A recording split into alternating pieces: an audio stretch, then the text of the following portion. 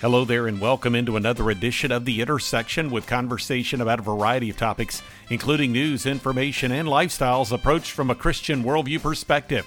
Here's what's coming up on this edition. First, representatives from 3 different movie presentations, all with different modes of being released. First, there's Michael Scott of PureFlix presenting the movie Samson, which has just gone into theaters the weekend of this podcast.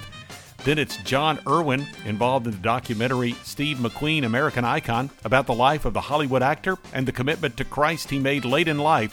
It's coming out on DVD this Tuesday, February 20th. And you'll be hearing from Thomas Purifoy of Is Genesis History, which will be releasing a one-night-only event in theaters this Thursday, the 22nd, commemorating the one-year anniversary of the release of the film, exploring origins from a biblical and scientific perspective. You'll also be hearing from Tom Holliday of Saddleback Church, whose latest book offers encouragement on how to respond when we face life's negative circumstances.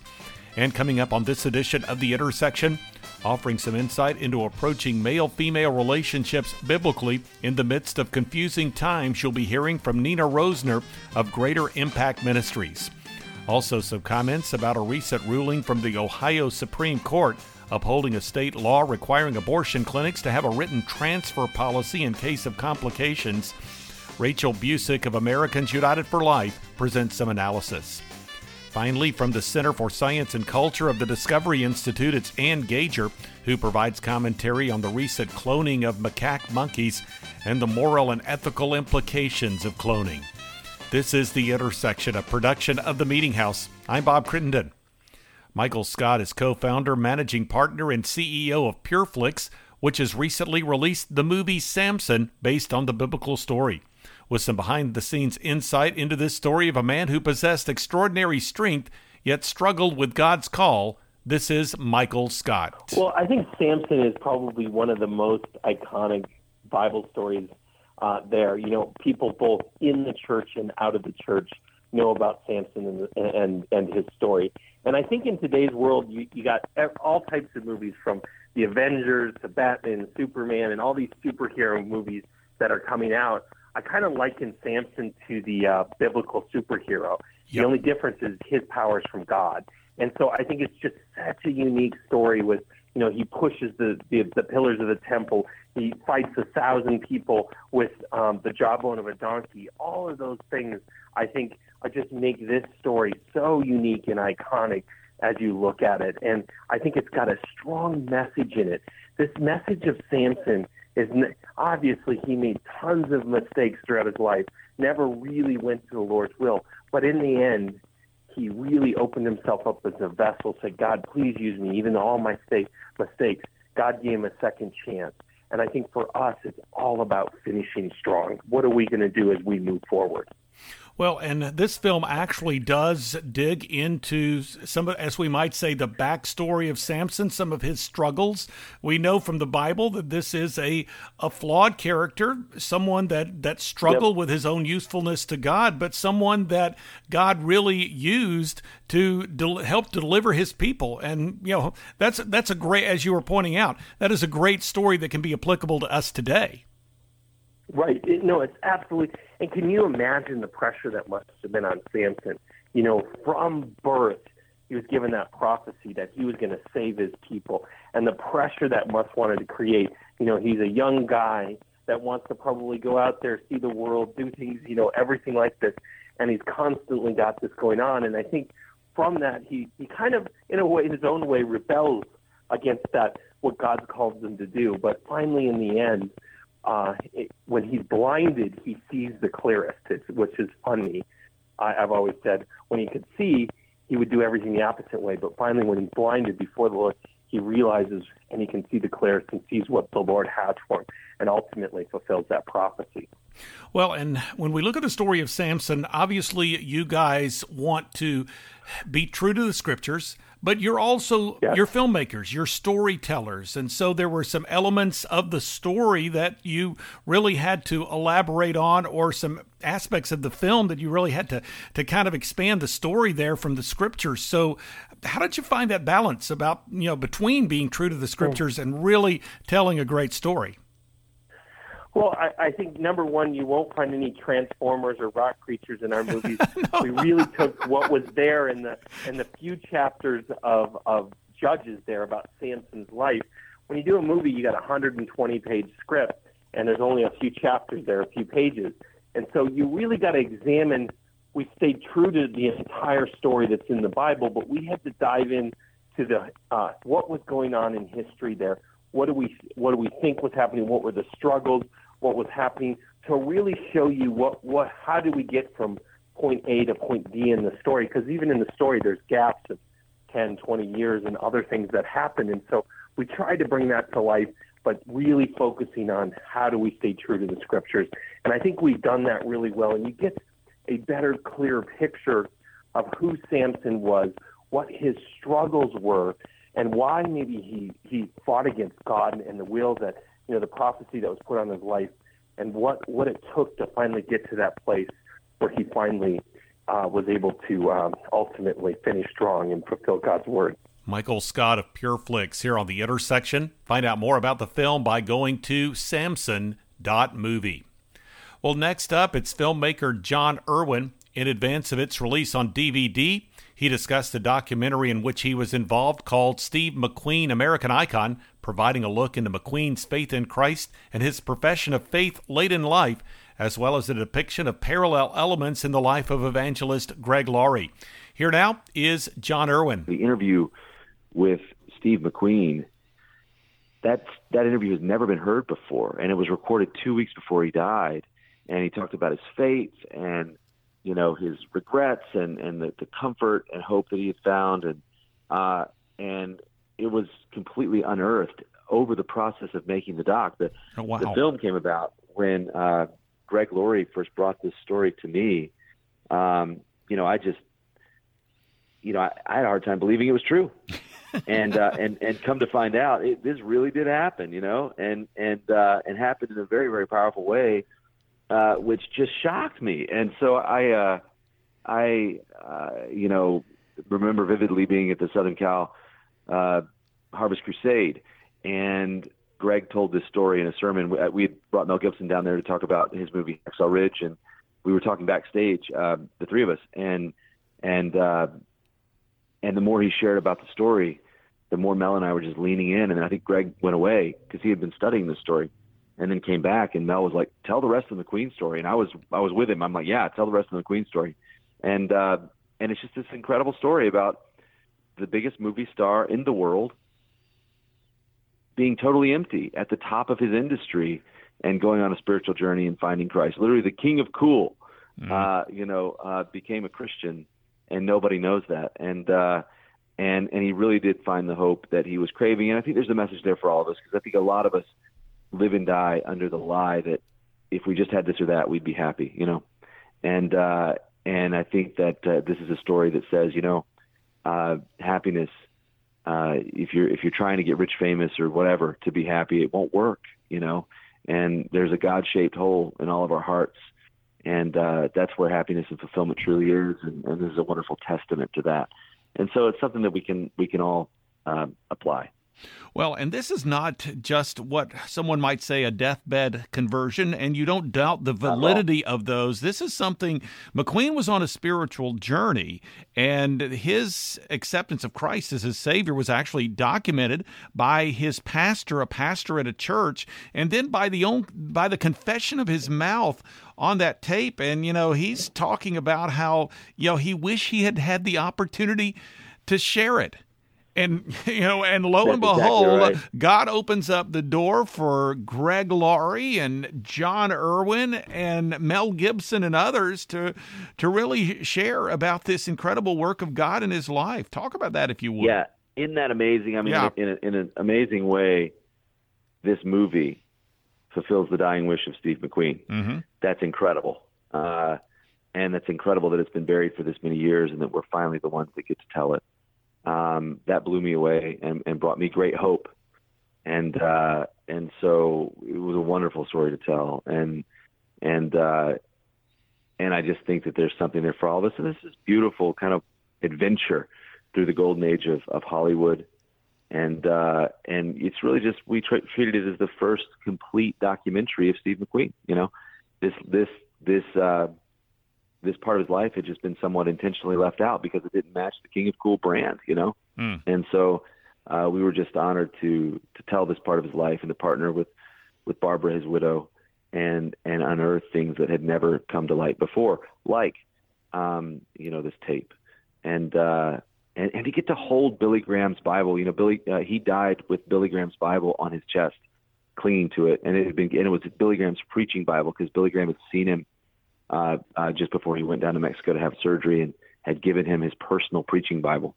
And to be able to hold that was incredible. I mean, it was just an amazing story that I was like, is that true? Did that really happen? That's incredible. So it was a cool thing to be able to tell the story and to see it do so well as a one-night Fathom event all over America. John Irwin here on The Intersection. The address to find out more about the film is SteveMcQueenMovie.com. And that film releases on DVD this Tuesday, February 20th. Well, Thomas Purifoy, producer, director, and writer of his Genesis history, discussed the concept of the documentary film narrated by Del Tackett, which includes scientists presenting evidence consistent with the biblical account of creation. This conversation took place in advance of the one-night-only presentation, Is Genesis History, a special anniversary event coming up this Thursday, February 22nd. Here now from a recent conversation is Thomas Purifoy. Well, one of the interesting things about this is that there's so many things about this topic. Yes. So when we approached this, it's funny, I was talking to a guy named Kurt Wise, and he's a very brilliant guy that had actually gotten his PhD from Harvard. And at Harvard, one of the guys he studied under was Stephen Gould, one of the great evolutionary paleontologists. And what he observed is that the power, he argued, of evolution was showing how many different areas all moved in the same direction. And that many things pointed to this. But Kurt made the observation, he said, if the Bible is true, then surely that argument applies even more so to the evidence that's out there if the Bible is really accurate. And so what I wanted to do was to show as many areas as possible that would lead this direction. So the geologist, I needed to have someone talk about the rock layers. So I had a sedimentologist, Steve Austin. I needed someone to talk about radioisotope dating. So I had a geologist whose background was in uranium. That's Andrew Snelling at Answers in Genesis. And moved along looking for scientists who had distinguished themselves as in their field. So they were considered by their peers to be experts in that area. They had done PhD level work in that area. All of them they've gotten their degrees from secular universities, places like Harvard and Northwestern, and in Australia and Cambridge and all over. And so these are men that were extremely well respected to be able to get a PhD from these high-level universities. So when I put all that together, although the film there's a lot of material in it, in one sense I feel like I just barely skimmed the surface. And that's what some of these additional materials you mentioned that we're creating, something called Beyond Is Genesis History. We've released the first edition of that, and that's just the rock and the fossils. It'll be 3 volumes, and there's 20-minute videos that goes in and say maybe Steve Austin got 10 minutes of the film. Well, he has 5 videos here where we show, or 6, we show him at Mount St. Helens, things that didn't even make it into the film. We show him with his non-Lloyd fossils. Again, had to cut it from the film. So my interest is showing that there is a depth of evidence and a depth of material that supports the biblical view of creation. I don't think that it is, as people will say, this is made up or so forth. Let people judge for themselves. The evidence is strong. The Bible is very clear in what it says. And to be quite honest, when you look at the world around you, Genesis makes a lot of sense as being just a good book of history. Well, and let's talk about some of the compelling evidence that your researchers, these renowned scientists, actually put forward in Genesis history. What would you say would be maybe a couple of the most compelling examples that illustrate how scientific evidence is consistent with the biblical account of creation? Well, one of the things that I found most interesting, and this was something that I was not aware of, were the reality of these geological mega sequences. And what they are is they're huge packages of rock strata that really stretch across the entire continent. Now, these weren't discovered by creationists. These were discovered by petroleum guys back in the early 20th century. But when you start looking at them and you start studying them, is how do you get these five? I mean, we're talking a package of rock that goes from the Grand Canyon up to Canada over to New York. And these layers are very uniquely laid out, meaning the layers that have so it's a larger sediment pieces are usually lower, and then they fine upwards to really fine, like a limestone. Well, this is really interesting because, as Andrew Snelling at one point said, is that how do you get that size of material put over that large of an area with that unique configuration with anything but something like a global flood? A slow and epicontinental sea of this slow rising and falling really doesn't make sense with this. Thomas Purifoy here on The Intersection. You can find out more by going to isgenesishistory.com. Next up on this edition of the Intersection podcast, it's Tom Holliday, senior teaching pastor at Saddleback Church in Lake Forest, California. In our recent conversation, he shared material relative to his book, Putting It Together Again When It's All Fallen Apart, 7 Principles for Rebuilding Your Life. From that conversation, this is Tom Holliday. All of us, Bob, have life messages, lessons that God has taught us that I think we need to pass on to other people. And we don't like this, but most of those life messages come out of our painful experiences and the way God took us through. He comforts us so that we can comfort others. And so this is really a life message that started 30 years ago for my wife Shondell and I. I'm a young pastor in a church up in Northern California, and a levee broke in our town and totally inundated the town. Our church was destroyed. Our house was under 9 feet of water. And so when this last fall we went out to Houston to be with the people who had been through the flood there and saw what had happened and were encouraging them. We went right back to 30 years ago and what had happened to us and how God had taken us through that time. So I'm a young pastor. I'm having to figure out how do I encourage people when they're going through this kind of time.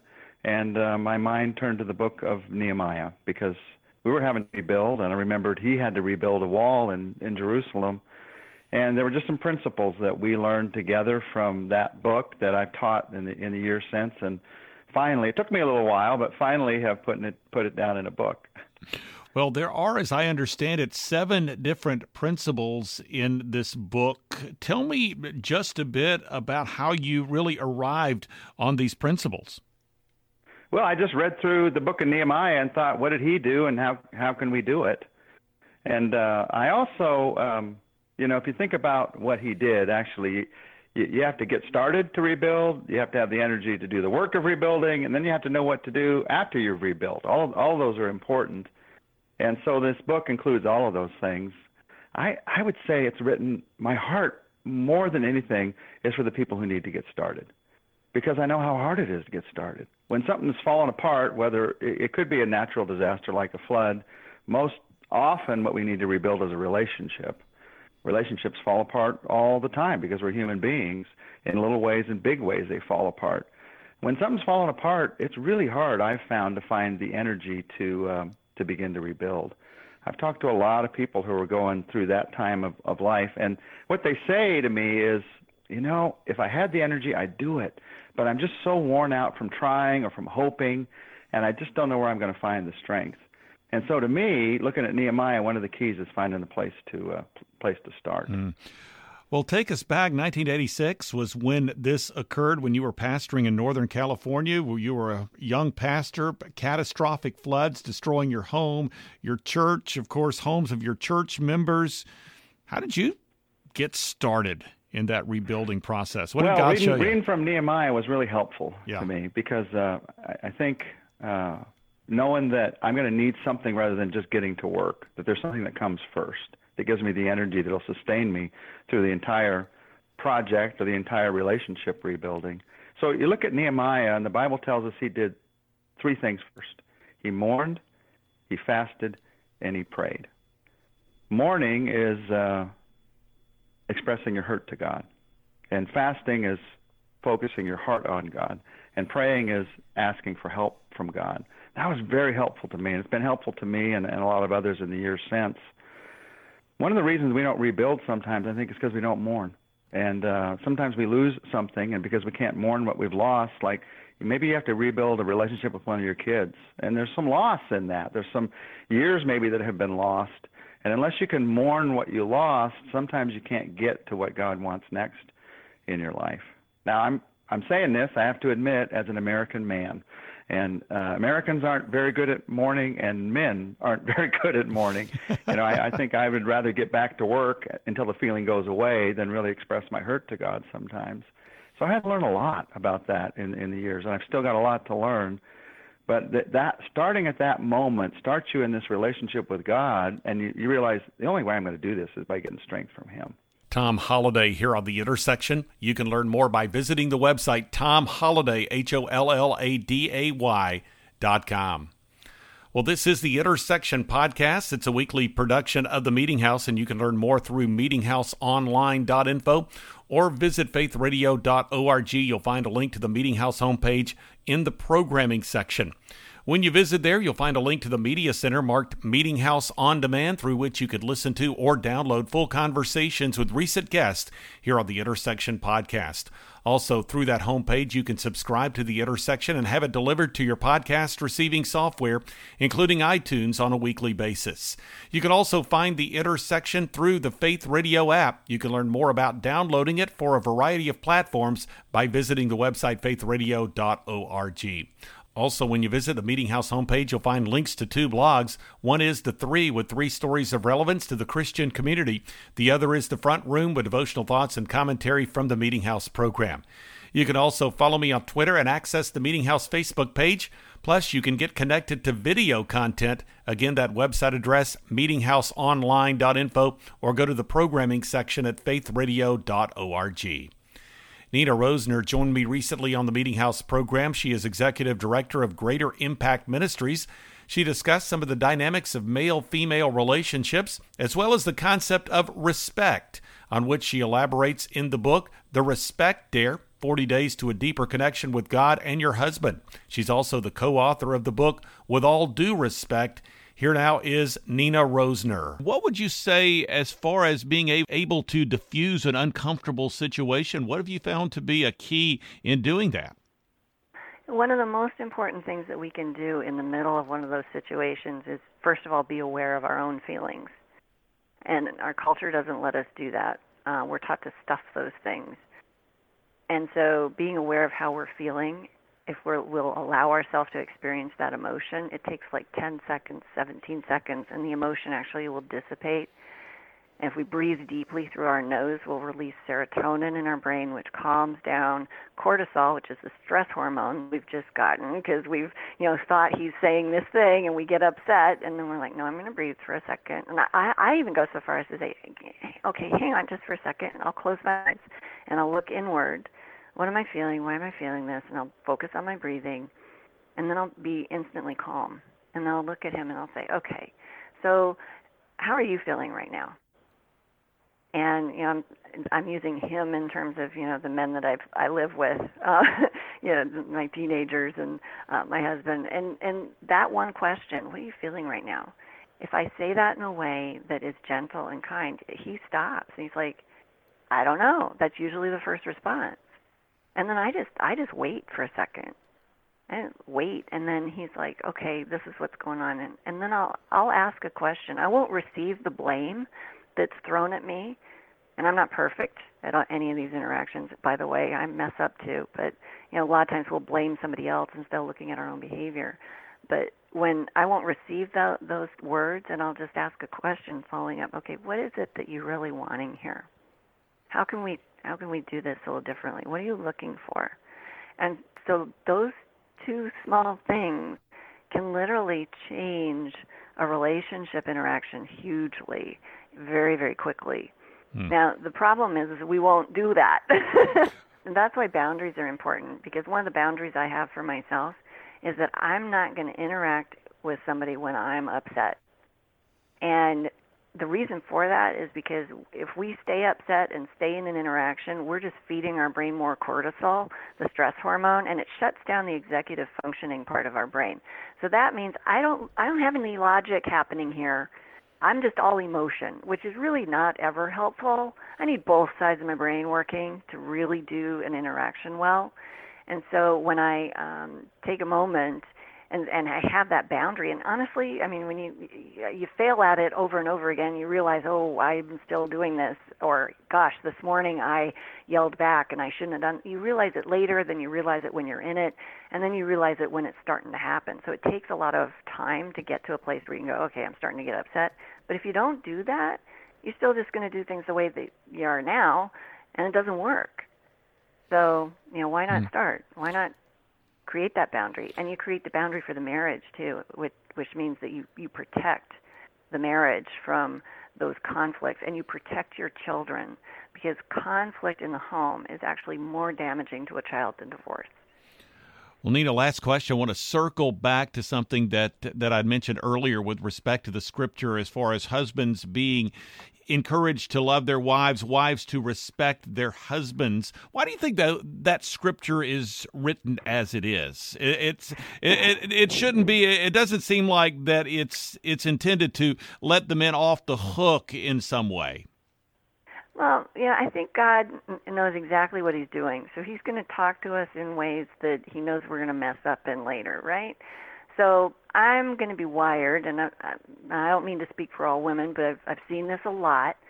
I'm going to be wired to treat my husband like one of my kids, because I get in the mode of, doing kid stuff. And, then I can be condescending, and then I can be bossy, and none of that is respectful behavior.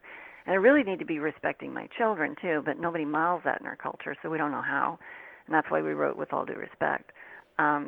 But men are told to love because that's their opportunity. What happens with them? Okay, I love this woman. I married this woman. I'm going to check that box. Career. And that happens over and over and over again in our culture. And so God's like, hey, dude, love your wife. And he's telling the women, hey, you need to respect the man you married. Because we do that when we're dating. We do all this stuff when we're dating. And then we acclimate to that, and we take things for granted. And the only solution to those things is constant gratitude. Nina Rosner here on The Intersection. You can find out more by going to greaterimpact.org. Well, this is The Intersection podcast with Rachel Busick, Staff Counsel for Americans United for Life.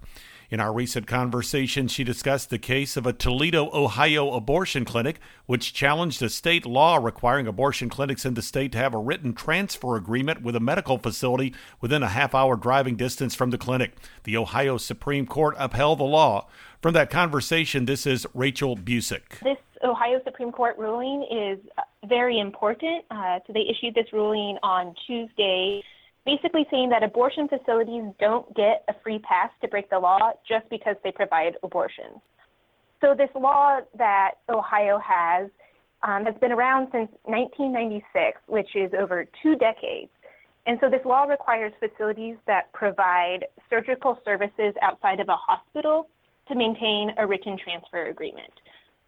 So this written transfer agreement is with a local hospital, and it basically facilitates treatment of a facility patient in case of an emergency or an urgent medical complication that the facility is incapable of handling, since they have limited staff and limited medical equipment and things. So the general standard for emergency intervention of a facility patient is to be transferred to a local hospital that is 30 minutes away. And so when we're talking about emergency situations, urgent medical complications, every minute counts. So longer than 30 minutes, the patient's safety and quality care is compromised. So the abortion clinic that violated this law is Capital Care Network of Toledo, which is located in Toledo, Ohio, as you said. And they provide surgical services, i.e. they provide surgical abortions, and they do this outside of a hospital. So they're subject to the written transfer agreement requirement for these facilities. So Capital Care had a written transfer agreement until July 31st, 2013, when it expired. So Capital Care failed to get a new written agreement for 5 months. And then when Capital Care finally did get their written transfer agreement, they got one with an out-of-state hospital that was approximately 52 miles away and would take about 60 minutes to get there. So as you can see, this is almost twice as long as the 30 minutes that is required for these emergency situations. So the Ohio Department of Health contacted Capital Care. They had a hearing, and they decided to revoke Capital Care's license because it violated this law. So this Capital Care went to court, and they said, this isn't fair. We provide abortions. We should not have to follow this law. Like, it's not fair. It went up to the Ohio Supreme Court, and the Ohio Supreme Court agreed that the Ohio Department of Health revocation of their license was supported by reliable, probative, and substantial evidence, and it was in accordance with law. Basically, the Ohio Supreme Court agreed that abortion providers must follow the same laws as other facilities in the state that perform these invasive surgical procedures outside of a hospital context. So this is a really important decision because so often we see abortion providers think that they can disregard the rules, that the rules don't apply to them, that they should get an exception because, from these general common sense health and safety laws because they provide abortions. And so basically this case says that the fact that Capital Care provides abortions does not give it a get-out-of-jail-free card. It has to follow these laws just as every other facility that performs surgical procedures outside of a hospital. And so the enforcement of these laws is very important, and we see these take different forms, whether it's through the written transfer agreement or other forms.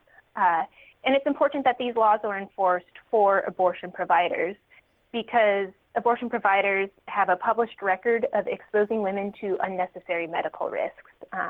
Americans United for Life publication Unsafe documents evidence and true stories about the harms and even death that many women have faced at the hands of the abortion industry. And that's why it's important that the states have these laws on the books that ensure the health and safety of women, and that they enforce these laws, and that just because someone provides abortion doesn't give them a get-out-of-jail-free card when it comes to these laws. Rachel Busick here on The Intersection. Find out more by going to aul.org. Finally, on this edition of The Intersection podcast, it's Ann Gager, Director of Science Communications for the Center for Science and Culture at the Discovery Institute. She's also Senior Researcher for the Biologic Institute. She offered some analysis of the moral and ethical concerns regarding cloning. The discussion occurred in light of the cloning of 2 macaque monkeys in China. From that conversation, this is Ann Gager.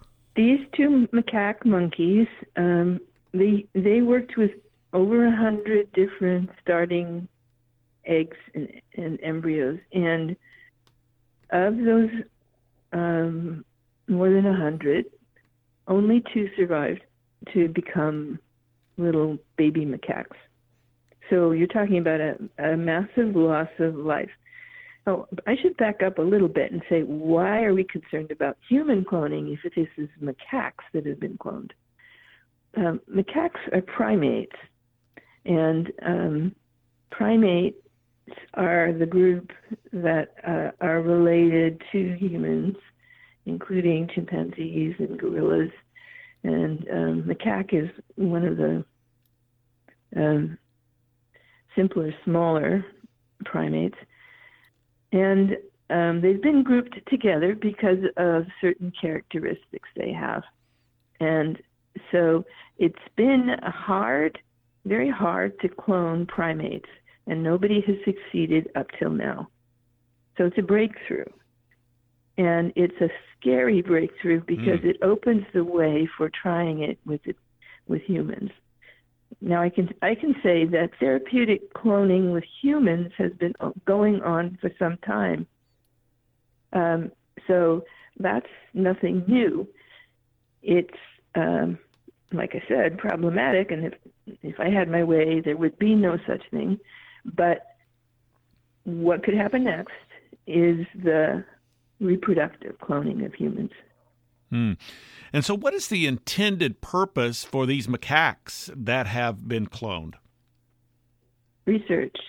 Okay, so they want to have identical individuals that make experimentation easier, because two identical individuals are going to have similar characteristics, and they're not going to mess up the experiment by random variables, if you understand. That's the reason. And then theoretically, if they were human beings instead of macaques, you could clone yourself and have younger copies of yourself, which would then provide possible organs to replace any in you that are failing. It's been in science fiction movies and novels more than once. The idea that clones can be used for replacement parts.